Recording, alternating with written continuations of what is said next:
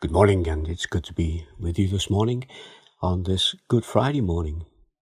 And I thought that it would be a good opportunity to spend a few quiet moments and to listen as I read these words from Isaiah. You know, it's good to let God's word speak for itself.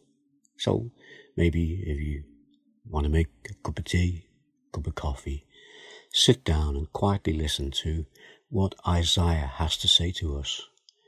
What he says to us about Jesus. It's Isaiah 53. Who has believed our message, and to whom has the arm of the Lord been revealed? He grew up before him like a tender shoot, and like a root out of dry ground. He had no beauty or majesty to attract us to him, nothing in his appearance that we should desire him. He was despised and rejected by mankind, a man of suffering and familiar with pain.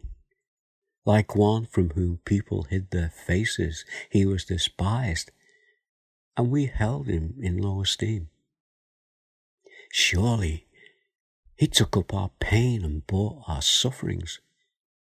Yet we considered him punished by God, stricken by him and afflicted.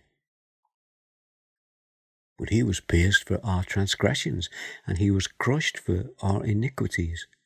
The punishment that brought us peace was on him, and by his wounds we are healed. We all, like sheep, have gone astray. Each of us has turned to our own way, and the Lord has laid on him the iniquity of us all. He was oppressed and afflicted, yet he did not open his mouth. He was led like a lamb to the slaughter, and as a sheep before its shearers is silent, so he did not open his mouth. By oppression and judgment he was taken away. Yet who of his generation protested? For he was cut off from the land of the living. For the transgressions of my people he was punished. He was assigned a grave with the wicked and with the rich in his death, though he had done no violence, nor was any deceit in his mouth. Yet it was the Lord's will to crush him and cause him to suffer. And though the Lord makes his life an offering for sin, he will see his offspring and prolong his days, and the will of the Lord will prosper in his hand. After he has suffered, he will see the light of life and be satisfied by his knowledge. My righteous servant will justify many, and he will bear their iniquities. Therefore I will give him a portion among the great, and he will divide the spoils with the strong, because he poured out his life unto death, and was numbered with the transgressors. For he bore the sin of many, and made intercession for the transgressors. Amen.